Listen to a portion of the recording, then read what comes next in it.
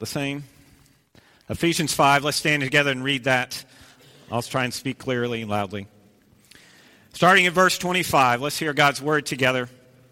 Husbands, love your wives just as Christ loved the church and gave himself up for her, to make her holy, cleansing her by the washing of water through the word, and to present her to himself as a radiant church without stain or wrinkle or any other blemish, but holy and blameless. In the same way, husbands ought to love their wives as their own bodies. He who loves his wife loves himself. After all, no one ever hated their own body, but they fed and cared for their body just as Christ does the church. For we are members of his body. For this reason, a man will leave his father and mother and be united to his wife, and the two will become one flesh. This is a profound mystery, but I am talking about Christ and the church. However, each one of you also must love his wife as he loves himself, and the wife must respect her husband. This is God's word. It's absolutely true. Let's pray together. Father God, we pray that you would minister to us. We pray that your grace would be abundant in our lives and that you would teach us. We ask all this in Christ's name. Amen. Please be seated. Lately, I've been watching a TV called House. It's an old series. It's no longer making new episodes, but it's a medical detective kind of story. And you get patients that come to see Dr. House who have an issue, something happening to their bodies that the average doctor can't figure out, and he's like a medical detective, and he can figure out what's wrong with them and to try to discover what the issue is. And I bring that up because there's a lot of science involved in the story. There's a lot of medical science, as you would think, involved in the story, and there's not much of God and how he factors into everything that's going on there. And in the spirit of science, I came across this story that talked about how does science help us evaluate and give us understanding about our love relationships. And there was a study done where they had couples that had been together for like a year and couples that had been together for at least 20 years. And they hooked them up to an MRI, and they showed them pictures of their spouse, of their loved one. And they would track the brain activity that went on when they saw those pictures. And what they discovered was that the couples that had been married for 20 years had just as much brain activity as those that had been together for like a year. And then they went on to go on to note that what was different about the couples that had been married for 20 years or for a significant amount of time, that their relationship in a sense was marked by security. There was not the obsession over there wasn't over what's going on in that relationship or the anxiety that comes with a new relationship, but it was much more secure, much more confident in terms of in that bond because they've been together so long. In other words, that the longer they were together, the more security, the more love, the more concern that showed up in those results. And this morning, I think Ephesians 5 helps us have those kind of healthy relationships or to move us towards that end where there's a sense of security, there's a sense of rest, there's a sense of genuine love that's there in our marriage relationships the longer that we're together. And so what I want to do with this, how does the model of Christ and his love for the church influence our marriage relationships? That's clearly what you see in this passage. Paul talking about this is Christ and he loves his bride and this is how he loves his bride. Use that as a model for your relationship, your marital relationships. And so 3 things I want us to highlight. First is Christ's love in marriage. Next is Christ's goal in marriage. And then Christ's model in our marriages. What some specific things for us. Now, having said that, I know that not everybody in this room is married. Some of us just are in a different stage of life. But the beauty of this passage is it's not exclusively talking about marriage. It's talking about Christ and his love for the church. Who's the church? We are the church, those that have put our faith and trust in him with belonging to him. So receive this and with the sense of this is how God loves me. This is what it means to be belonging to him, to be loved like this. So first thing about Christ's love, it's obvious in verse 25. Husbands, love your wives just as Christ loved the church and gave himself up for her. The commandment or the instruction is clear, directed at husbands. Husbands, love your wives. And don't just love them as Christ loved the church. Which brings up the question, well, how does Christ love the church? He loves her by sacrificing for her. Other places that sacrifice is described as gave himself up or handed himself over willingly. What was interesting about this is I looked at this, I never really noticed it before. Christ's love is mentioned, and on its heels is sacrifice. There's a variety of places in the New Testament especially where Christ's love is mentioned. He loves his church, and right in that context, in that very sentence or in that very verse, it talks about sacrifice. Ephesians 5:2, walk in love as Christ loved us and what? Gave himself up for us. Revelation chapter 1, to him who loves us and freed us from our sins by his blood. Is pointing towards sacrifice, the cross. And then my favorite, in the life I now live in the flesh, from Galatians 2, I live by faith in the Son of God who loved me and gave himself for me. To talk about Christ's love is to talk about the cross, is to talk about his sacrifice in our place. How does he love us? He loves us so much that he's willing to give up his life for us. His actions put on display his love for us. His love for us is not just words, but it's followed up with action. Some of you may recall the movie The Princess Bride. It came out in the late 80s. And it's a fairy tale kind of story, kind of movie. And the fairy tale is obvious when one of the main characters is named Princess Buttercup, okay? Princess Buttercup lives on this farm, and she has this farm boy that she just loves to torment, loves to give this hard time to all the time. And she'll come up to him. She won't even use his real name. She'll just say, farm boy, do this. Farm boy, do that. And just enjoys bugging him like this. And each time, the farm boy will say, as you wish. And so she'll come up to him and say, farm boy, polish my saddle, my horse's saddle. And he'll say, as you wish. Farm boy, fill these buckets up with water, as you wish. And this goes on and on and on. And soon enough, the farm boy realizes that he has these feelings for her, that he loves her. And every time he says, as you wish, what he's really communicating is, I love you. And this is how this love story begins. Of course, Princess Buttercup, she falls in love with who we find out to be Wesley. And they start to have this true love relationship. And as the story progresses, Wesley is on board a ship, and his ship is captured by these pirates, Dread Pirate Roberts. And she presumes that her love, Wesley, is died. The ship's been captured by pirates, and then her husband, the love of her life is gone forever. And so she agrees to marry this evil prince. And so on the eve of her marriage, she's kidnapped. Okay, it's a fairy tale, okay? She's kidnapped. And she's captured, and she's being hauled away, and there's this mysterious man in black. He's got this black mask on, and he's pursuing Princess Buttercup and her captors, and goes after him, and he defeats all the captors, puts them to death or slays them, what have you. Still masked, and he's talking to Princess Buttercup, and she's, just lamenting what's going on, and she brings up, her lost love, Wesley. He's gone forever, and this masked guy says, I knew about your Wesley, and he spoke of love, and they go back and forth, and she gets angry with him because she finds out that this masked individual is really Dread Pirate Roberts, who has supposedly killed the love of her life. And in frustration, she pushes him down this steep hill, and as he's rolling down, some of you, if you know the scene, he says, as you wish. And that phrase just triggers Princess Buttercup, and she knows this is Wesley. This is the love of my life. As you think about Christ and his love for you, it's not just words, but it's in actions. It's him giving his life for us. The obvious application for us, particularly as husbands, are you showing sacrificial love for your spouse, for your wife? How do you know need to show sacrificial love? Where do you need to say as you wish in that relationship? Where do you...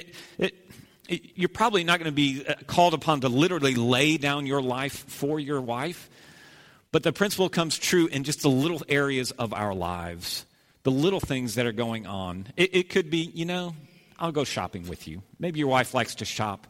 I'll spend some time with you shopping. I don't like shopping. I think it wears me out, but you like it, and I want to be there with you. Maybe there's an interest that she has that you don't care anything about, but you love your wife and you want to connect with her. Where do you need to sacrifice? Maybe it's your social calendar, if you will. Friday night comes along, and she wants to do something, and you're like, I'm worn out. I don't want to do this.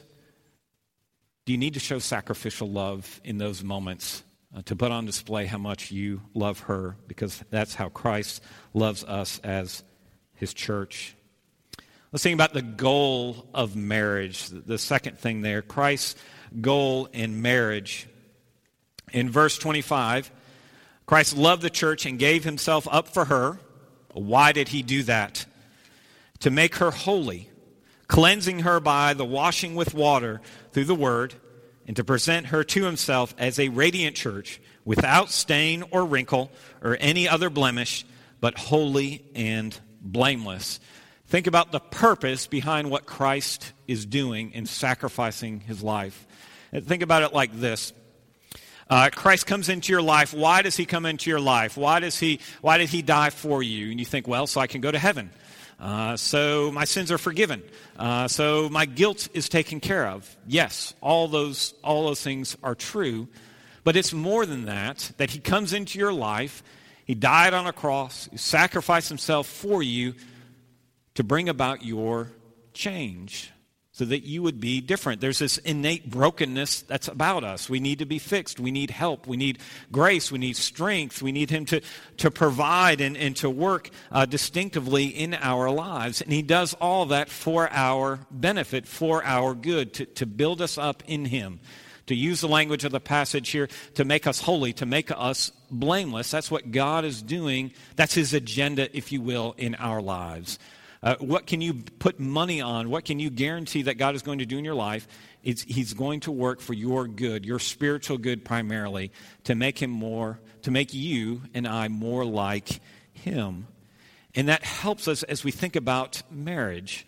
You think about the goal of marriage, particularly the goal for us as husbands in our marital relationships, that we are serving, we're sacrificing for our spouse's good, for their good, so they know that the beauty and the benefit of all that God is in their lives. Think about a marriage relationship as intense fellowship, if you will. Intense fellowship. In other words, it's the idea of, I want to marry you. I want to spend my life with you because I see what God is doing in your life, and I want to partner with God in a sense to fulfill that process, to help God in that work, to be used by him for your building up, for your edification, for your growth, for your benefit, so that you grow in holiness and grace and confidence and beauty and all these things, because that's what God is doing in us. I want to be a part of that. And it's like you enter into that marital relationship with that thought in mind. One individual compares it to like a gem tumbler, G-E-M, a gem tumbler. You put these stones inside this tumbler, and you roll them together, grind them together, and they come out all beautiful. Well, how do they do that? Because they're grinding, they're chipping one another, they're bumping into one another, they're knocking each other, knocking off all the junk that's there, so to speak, and the result is something beautiful. In a sense, that's what marriage is. It's living in this intense fellowship, if you will, where we're knocking off or chipping away at the stuff that should not be there, because God is working to make us holy, to make us more like him, to know his grace and beauty of being associated with him, the good of being associated with him. Maybe think about it like this, and maybe a little bit more of a practical picture. There's a Christian author named Bryan Chapell, and he gets pretty vulnerable, I think, in describing the first couple of years of his marriage. He married a woman named Kathy, and Kathy was smarter than him, and certainly academically she had better grades than her husband. She was competent. She was an accomplished musician. She was good at what she did. She had the boast of her peers, so to speak, to point out that she was a good musician, competent, beautiful woman. And one day, this early on in their marriage, maybe the first year plus in their marriage relationship, 2 years, it's a busy day, busy morning, and they realize that the washing machine is broken. And he's on the run. He's got to go. He says to his wife, Kathy, hey, can you just call the repairman to get this thing fixed? And he's just kind of off on doing his thing, a simple task. The end of the day comes, or they get back together later on, and he asked her, did you call the repairman? How did it work out? And she just said, no, I didn't. And he's like, why? He just felt too awkward, too scared to do it. And the husband at this moment said, you know, what is going on in my relationship with my wife that she's awkward, that she feels uncomfortable, scared to call the repairman to come and fix this? She's accomplished, she's competent, she has all these qualities. What's going on in my relationship with her? Or how am I not building her up, pointing her towards Christ, the reality, the grace and truth, the confidence of having Christ in your life, that she's this kind of person that's scared to do something simple like this? Husbands, are you relating to your wife? Are you sacrificing with the goal of building them up? Of seeing that all the good that God has for them is true of them? That you're relating to them in a sense that their worth, their value to God is on display. How are you praying for your spouse? Are you praying for your spouse? What do you pray for your spouse? Do you know the needs of your spouse and what she's struggling with and where she needs to grow and where things need to happen? Is there a goal in your marriage to build up your spouse, where her worth, her value in God's eyes, all the promises that God has for her are becoming true? Are those things there? The last thing is this: Christ's model in marriage. And what I mean by this is just what are some basic principles or some takeaways for those who are wives and for those who are husbands. In the first list, 1.4, the wife. And that is, are you showing respect for your husband? Verse 33 is why I bring it up. Paul says, and the wife must respect her husband. This is probably one of the biggest things I think that men need to have is the respect of their spouse. And to avoid, as wives, disrespecting our husbands by belittling him in public, by shaming him, by talking about how incompetent it is. Sometimes it just comes out in jest, and it's not real malicious and over the top, but just little things here and there that just highlight how he just doesn't have his act together and I'm so much better than him. And it's just a picture of not respecting who he is. You take away that respect, and he's trying to lead, he's trying to serve, he's trying to love and sacrifice. You're handicapping him. You're taking something away, and if that respect is void enough, you open himself up to, you make it easy for him to pursue other areas or other places where he can find that respect. I'm not saying that's the cause of something like that, but just how valuable it is. I've heard somebody will say, it's one thing for me to struggle at work and to have criticism from those I work with or criticism from other people that are around me. It's one thing to fail in professionally or to fail in some area or to have some kind of weakness exposed or struggle with something. That's one thing. And I can manage that, I can deal with that. But if you take away the respect of my spouse, of my wife, I can't deal with that. That takes it to another level, so to speak. So wives, respect your husbands. Husbands, two things. You get two. I want to point out the simple need to serve. As husbands, we need to be serving. To follow Christ is to know that, yes, he's the head of the church, He's supreme. He's the one that we bow before, we follow, we believe and trust in. But how does he lead? How does he call us to himself? He calls us to himself by serving. He comes and lays down his life for us. And in the same way, we lead, we serve by being willing to lay down our life for those that we love.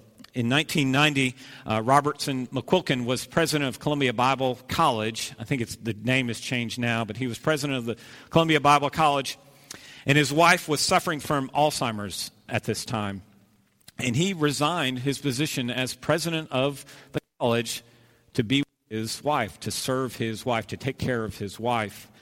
They lived close enough to the campus where it was like a mile or so that he could walk to it if he wanted to. When he was around his wife, or when his wife was around him, it was okay. She was okay. She was content. She was restful. She wasn't anxious or doing things that were dangerous, so to speak. But when he was away, it got confusing for her, and she would go sometimes to walk to campus to find him and be around him, coming multiple times a day, just leaving the house and walking down there. He would, sometimes when he's putting her to bed or taking care of her, and he's taking off her shoes and seeing her feet, they're so bloody and messed up and boogered up from doing all this walking and doing this. And he got to the point where it's like, I can't do this anymore. And he says, I'm going to retire so I can take care of my wife who has Alzheimer's. Well, he was a pretty significant figure at the time, and then Christianity Today did an article about this, him leaving this ministry that he had as president. And he got all this positive feedback, and it really made a difference in some of the lives that heard this story, and really encouraging for individuals. And McQuilkin said this, and it was in the article, responding to why is this such a big deal, in a sense. And McQuilkin said this. He says, it was a mystery to me how so many were responding until a distinguished oncologist, somebody that takes care of cancer patients, who lives constantly with dying people, told me, almost all women stand by their men, but few men stand by their women. To follow the model of Christ is to serve. Are you standing by your spouse? Are you standing by your wife? Are you serving her? Are you laying down your life for her? One last thing, one principle for husbands is this. As husbands, we need to give direction. We need to be leading in the relationship. Again, back to the goal. What's the goal of Christ in the church? The goal of Christ with his church is to make her holy, to make her blameless. To be holy is to be devoted to God in a special way, used by him, growing in him, finding your life and purpose in him. Jesus talks about if you want to know life and know it abundantly, know it in the context. You won't discover that until your relationship with me. And so the goal of our leadership in the home is developing that, is growing. In verse 26, he might sanctify her, having cleansed her by the washing of water with the word. Clearly, it's a reference to baptism, but baptism in the context of God's word, God's promises, and the power of God's promises. All that to say, men, we lead in the church when we point our spouses and our family of God and to God. It means we go to church. We make it a habit to be in front of God's word. It means we open up Scripture at home. Not that you're having this hour-long Bible lesson, 7 days a week, but you're simply saying, let's open up the word together, let's read a couple verses, let's pray together. You're taking spiritual leadership and responsibility in the home. I can always tell if it's going to work, if it's going to stick in a family that comes. If it's the wife leading the charge spiritually, it's not going to work. If it's the husband leading the charge spiritually, it's going to work. The kids are going to come. The kids are going to be impacted. The wife is going to come. It does make the difference.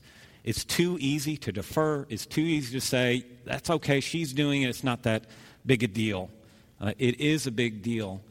As husbands, we love our spouses as Christ loved the church, and the goal of Christ was to make us more like himself, to grow us in him. And so for us, as husbands, to be leading and saying, let's let's make church, let's make God's word really a part of our lives. Let's make the gospel a part of our lives. Let me close with one thought, and then we'll pray. It's very brief. In verse 32, Paul says this. It's kind of crazy, I think. The mystery is profound, and I'm saying that it refers to Christ and the church. He's talking about this model of marriage between a husband and a wife, but he's really getting at is that the love between Christ and the church. I don't want to get into all the nuts and bolts of this and unpack it completely, but to say there's motivational help for us in this passage here. Think about it like this. If you model your marriage after Christ and his relationship with the church, you are preaching the gospel to a watching world. In other words, as husbands are sacrificing, they're leading and they're giving, as wives are respecting and responding and living together, you're putting on display the gospel. You're showing forth the sacrificial love and growth and worth. But the key to that, because we get so easily overwhelmed, again, the opening story of being frustrated with a spouse who's forgetting about you in light of all the appointments and the daily schedules, all that stuff easily overwhelms us if we forget why we do it, if we forget the love of Christ. In other words, you're not going to be able to give, you're not going to be able to sacrifice, you're not going to be able to follow and participate in that marriage unless you're continually fueled, if you will, finding energy from God's love for you. That's why I said early on, yes, this is about marriage, but in essence, it's about God and his love for his people. And when that love becomes your reality, when it becomes your identity, when it begins to shape you and control you and move you, the eyes are off yourself, and you have the freedom and energy to put it on other people. Let's pray and ask that God would work towards that end. Father God, these relationships, marriage is difficult. It is hard. We are confronted by our selfishness. We're confronted by our own desires. And we see ourselves and we're exposed. And we live with people that really know us. So we need your grace and we need your sufficiency all the more. We're thankful for Christ, thankful how he comes and rescues us. He redeems us. He lays down his life for us so that we can know you and be changed by you and grow and find life and life abundant in you and your promises and your truth. Would you use our marriages towards that end to speak forth your love and your power? We ask all in Christ's name. Amen.